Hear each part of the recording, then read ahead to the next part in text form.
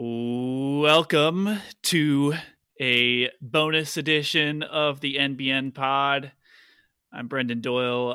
Along with me is my NBA draft expert, our fun NBA draft expert guy who could do this if you wanted to, but doesn't know how to tweet, is Matthew Mason.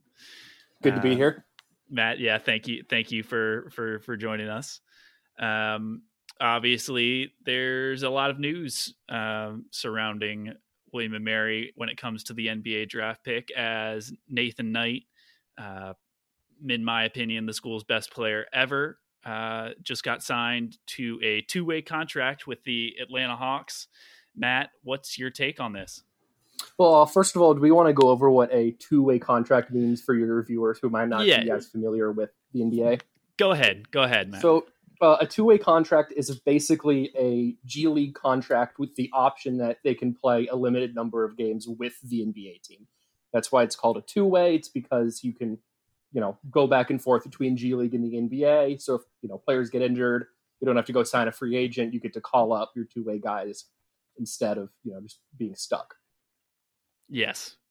So he's got that G League deal with a significant amount of guaranteed money, and with the option of getting called up to the NBA. How do you think Nate did getting that deal? How do you think the choice of Atlanta looks for him? All that stuff. Well, I think going ahead and getting a two-way and, not having to worry about the summer league or any of that could be really important. Because what you see with a lot of undrafted players is they get what's called an Exhibit 10 contract, which is basically you're allowed to come to our training camp, but there's no guarantee you'll be on our team when the season starts. And so getting that locked-in money in a two-way shows that the Hawks at least have some level of confidence he has a chance to be a productive NBA player down the line. It's not, they're actually putting at least some level of investment into him, which, is obviously a fantastic sign. Yeah, it definitely is. It seems like he's really going to, hopefully at some point, get a real shot to prove himself at the NBA, at least in American professional basketball level, whether it be G League and then move up to NBA or otherwise. Can you take us through a little bit about Atlanta's situation, especially when it comes to depth with big men and what you see from Nate, if he's going to possibly get a chance to play in the NBA so far this year, or if it's going to be a little bit, do you think? I think it's going to be a little bit difficult for him to get a lot of minutes this year because if you just look at the draft that the Hawks just had, they took another center. It's number 6 overall. You don't take a guy at number 6 overall unless you expect him to be, your future at that position. And you add in the fact that they already have Clint Capella under contract for 3 more years, so they just paid a first-round pick to the Rockets to get, and he's due $20-some million. So, again, that's not a player that you signed a two-way guy expecting him to take minutes from him. So I think the Hawks are sort of doing this as a more of a developmental two-way contract. They expect him to, play in the G League and develop, and maybe he can be a player for them in the future. Not so much, maybe he can fill in some gaps for us this year. Though it is a COVID year, there's going to be a lot of people missing games because of possible exposure, and you might have some people start opting out. So if there's any a year to be buried on the depth chart and still maybe start getting some minutes, this might be the year to do it. So, it's an unfortunate thing. We're in the pandemic, but oddly enough, it might help Nate out. Yeah, no, I think you're right there. When it comes to the Hawks as a team, as scheme-wise or team fit, how do you think Nate would fit into the Hawks organization and what they tried to do on the court? I think the one thing when you're talking about the Atlanta Hawks is, does he fit in with the Hawks or whatever? It's just you have to say, does he fit with Trae Young? Trae Young is their future. He is who are they building around. He is their chance to be an elite team. Every decision the Hawks make will be in regards to how does this player play with Trae Young? And, I think that's actually a pretty decent fit. Trae Young, he's one of the best passers in the league. Any big that plays with him is going to get opportunities to finish around the rim. Any big that plays with him is going to be used in the pick and pop and get open threes, which, as we discussed, is something that maybe Nate could become adept at for an NBA big. So I think that works really well. It's not a great fit defensively because, Trae Young at this point in his career has been tissue paper on defense. So you really want more of a traditional shot blocker, like a Clint Capella back there, playing on the back line. But I don't think that's a huge concern at this moment because it's not like they're going to expect Nate Knight to come in ever and really play 35 minutes a game and get 2 blocks. He'll come in as an offensive spark plug, get some baskets, maybe get some energy going. So if I were him, I'd be really happy. I'd also just, the second I have a chance, calling Trae Young, messaging Trae Young, seeing if he wants to practice, because if he likes him, then he's going to have a place on that team. Yeah. In such a star forward league, if you get in with your team's building block in Trae Young, you're going to have a chance. If he wants you to play, you're gonna get a chance to play. So yeah. I mean, you see this all the time in the NBA. I mean, the Lakers signed Giannis's brother, maybe so they could make a run at him, and then you see James Jones would follow wherever LeBron went for years and never play, but every team that wanted LeBron just had to sign James Jones because he liked him. And you don't say no to a star over an end of the bench guy ever. So maybe they can form a friendship. They're kind of around the same age, so you never know. That could be kind of a good idea to him to kind of buddy. Yeah. No, you're right. Here, I'm going to read a couple of. So ESPN had a pretty good scouting report, I thought, on Nate. They had him at 65 overall on their big board. I'm just going to go with a couple of passages to see what you think. As one of the most skilled big men in college basketball, Knight likely would have been a lock to be drafted in the first round a decade or two ago. In addition to the soft touch he shows from the free throw line, he began to add 3-pointers to his arsenal this past season while also demonstrating some ball handling and passing ability as well, drawing fouls in bunches over the course of his career. Knight's poor lateral quickness and lack of explosiveness getting off the ground are major issues projecting him to the NBA level. At just 6'8" barefoot, which I don't think is true, Knight may struggle to find a position to defend, but is very likely to have his pick of 2-way contract offers if he goes undrafted, which we saw ended up being the case. That fits in pretty well with your take on his NBA prospects. Yeah, I think what really spot on is he could have been a first round pick even just 10 years ago, because power forwards were mini centers. They weren't expected to shoot. They weren't expected to guard smaller guys. No one really cared if your power forward was a little bit slower because the game was played differently.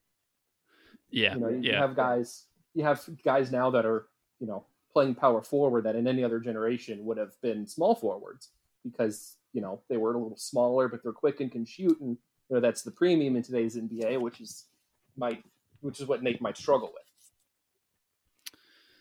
Yeah, his defense is really the one area that you look at and you're like, that might be what keeps him out of lineups. That, and if he fails to develop into a legitimate NBA shooter. I do wonder at times, he has such sort of lateral explosiveness on offense. You can see that because he can take guys off the dribble pretty well. That if some of his, slow feet on defense and being bad at guarding on the perimeter, how much of that is coachable? How much of that is his stance? And, not to knock Willie and Mary, but they don't exactly have NBA level athletic trainers to really, work to, open up his hip flexibility and that kind of thing. So, that might be another thing that he should really work on in the G League is maybe he can get quick enough to survive a little bit at power forward. And that could be another way he gets some more minutes. Yeah. So that, I think it's going to be interesting to watch his development and just sort of what the Hawks want to turn him into. Mm-hmm. Yeah, it will definitely be fun to watch that.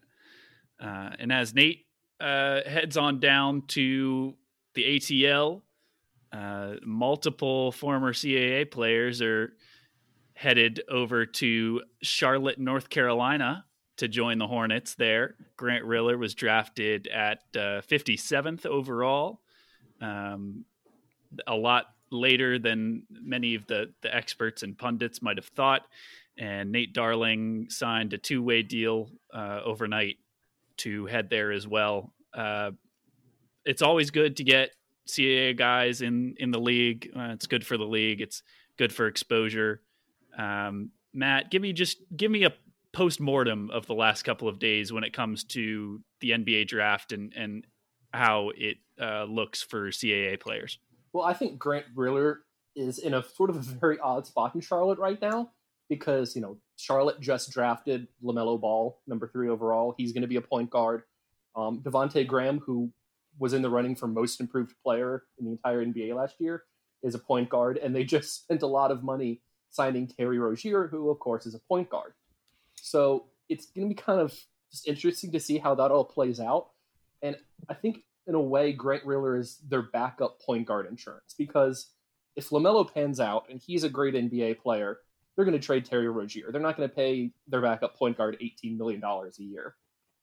So, Devontae Graham is a free agent soon. So I think they're hoping that, Grant Riller might come in. He might not play a lot at first, but by drafting him 56, it shows that I think they feel comfortable that he could be, a third point guard, even a backup point guard as this team matures and grows. And Nate Darling, I'm still just kind of surprised he even got a 2-way contract. I don't really see his path to being even a passable NBA player, just because he's going to be terrible on defense. He's not very big. He's not very strong. He's not very quick. He'll just get absolutely blown by any time he's on the court. He's going to have to come in and shoot Seth Curry numbers, shoot 40-some% from 3 to even have a chance of making it in the league. Yeah. I think I agree with your take on Darling, of course. When it comes to Riller, I know I was texting you last night. We were both surprised that he fell all the way to 57th. There are a lot of people that you trust when it comes to the draft, people that, both of us read, that had him, either late first or early second, and he almost made it all the way to the end of the draft without getting his name called. What was your take on that? Why did you think that happened? There were a lot of very interesting decisions when it came to drafting point guards, end of the first round into the second round. Almost everyone had Nico Mannion as a top, maybe even a top 20 pick, and he fell all the way down to 49. And Grant Riller was sort of going to be at least in the top 40. He fell all the way down to, mid 50s. So that can either be, the more teams saw him on tape and the more they studied him, he kind of, they kind of lost interest. Or a lot of times what happens is, a team will be picking 40th overall and they'll call Grant Riller's agent and say, we're going to draft Grant Riller. And sometimes the agent will say, no, we don't want to play for you. And, you could draft us if you want, but do me a favor and don't. And a lot of times teams will honor that in the second round. They'll, I think a famous example is Fred VanVleet. Fred VanVleet had a lot of people who wanted to draft him. He said, no, I want to choose my own team because I think it's better for me. So that could have been Grant Riller. He might have had a lot of talks with Charlotte. Charlotte might have really wanted him. And so if they made a promise to draft him, he might have felt that they had enough faith in him that he would sort of pass on these opportunities from other teams, which I think there's a good chance that happened. If Charlotte really liked him and they said, you come here, you're going to get a chance, he would probably signal that he didn't want anyone else to draft him. Yeah. I think that would be certainly a reason why that would happen. But yeah, Grant really gets drafted. Saw this stat today.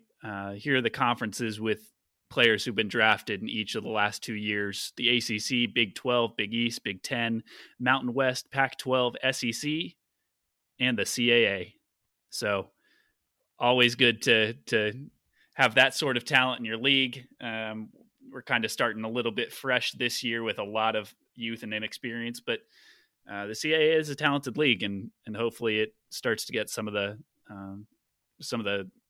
watch it deserves, some of the hype it deserves. So yeah, got a lot of good academic schools that can draw that can draw people in that, maybe they're not as high level as recruits. They still don't see their NBA future, so they want to go to a little bit better school, and then those players turn out to be good. Yeah, well, you see it with Charleston's had a number of those players through the years. Hofstra's had a couple of those players through the years. Recent years, of course. Justin Wright Foreman and Jarrell Brantley are the two guys who got drafted last year from Hofstra and Charleston, respectively. But yeah, I do think to put their name back on the map, CAA doesn't just need draft picks, but they probably need a tournament run or something sometime soon, just to get people thinking about them again. Yeah, I think people need to start talking about the CAA as one of the better coached basketball leagues out there right now. I would agree. Yeah, there are a lot of very good coaches obviously our alma mater, but Bill Cohen at Northeastern is a great coach. Earl Grant at Charleston is a great coach. Joe Mihalik at Hofstra is a very good coach. Definitely great developing young talent. Yeah, you don't take a guy like Nathan Knight, who was, as a freshman, he was good, but wasn't a top end athlete and was raw, and turn that into an NBA player. That's just fantastic coaching and a lot of hard work on Nate's part as well. But you can't leave out the impact that Tony Shaver and Dane Fisher had in his development. Yeah, definitely. And assistant coaches too. Can't leave that out, because I know I've seen the work that some of those guys did with him, and it was a lot. But congrats to Nate. Great to see somebody from the college rising through the ranks of professional basketball in the world, and hopefully we'll see him out there for the Atlanta Hawks sooner rather than later. That would be really, really cool to watch. Yeah, definitely. Well, thank you, Matt, for joining us. Just get a little quick bumper episode here with the breaking news from today of Nate signing. But we'll be back next week. We have some special guests on our next episode, so keep your eyes peeled and your ears open as well, I guess. All right. Well, thanks for listening. We'll talk to you next time. Go Tribe.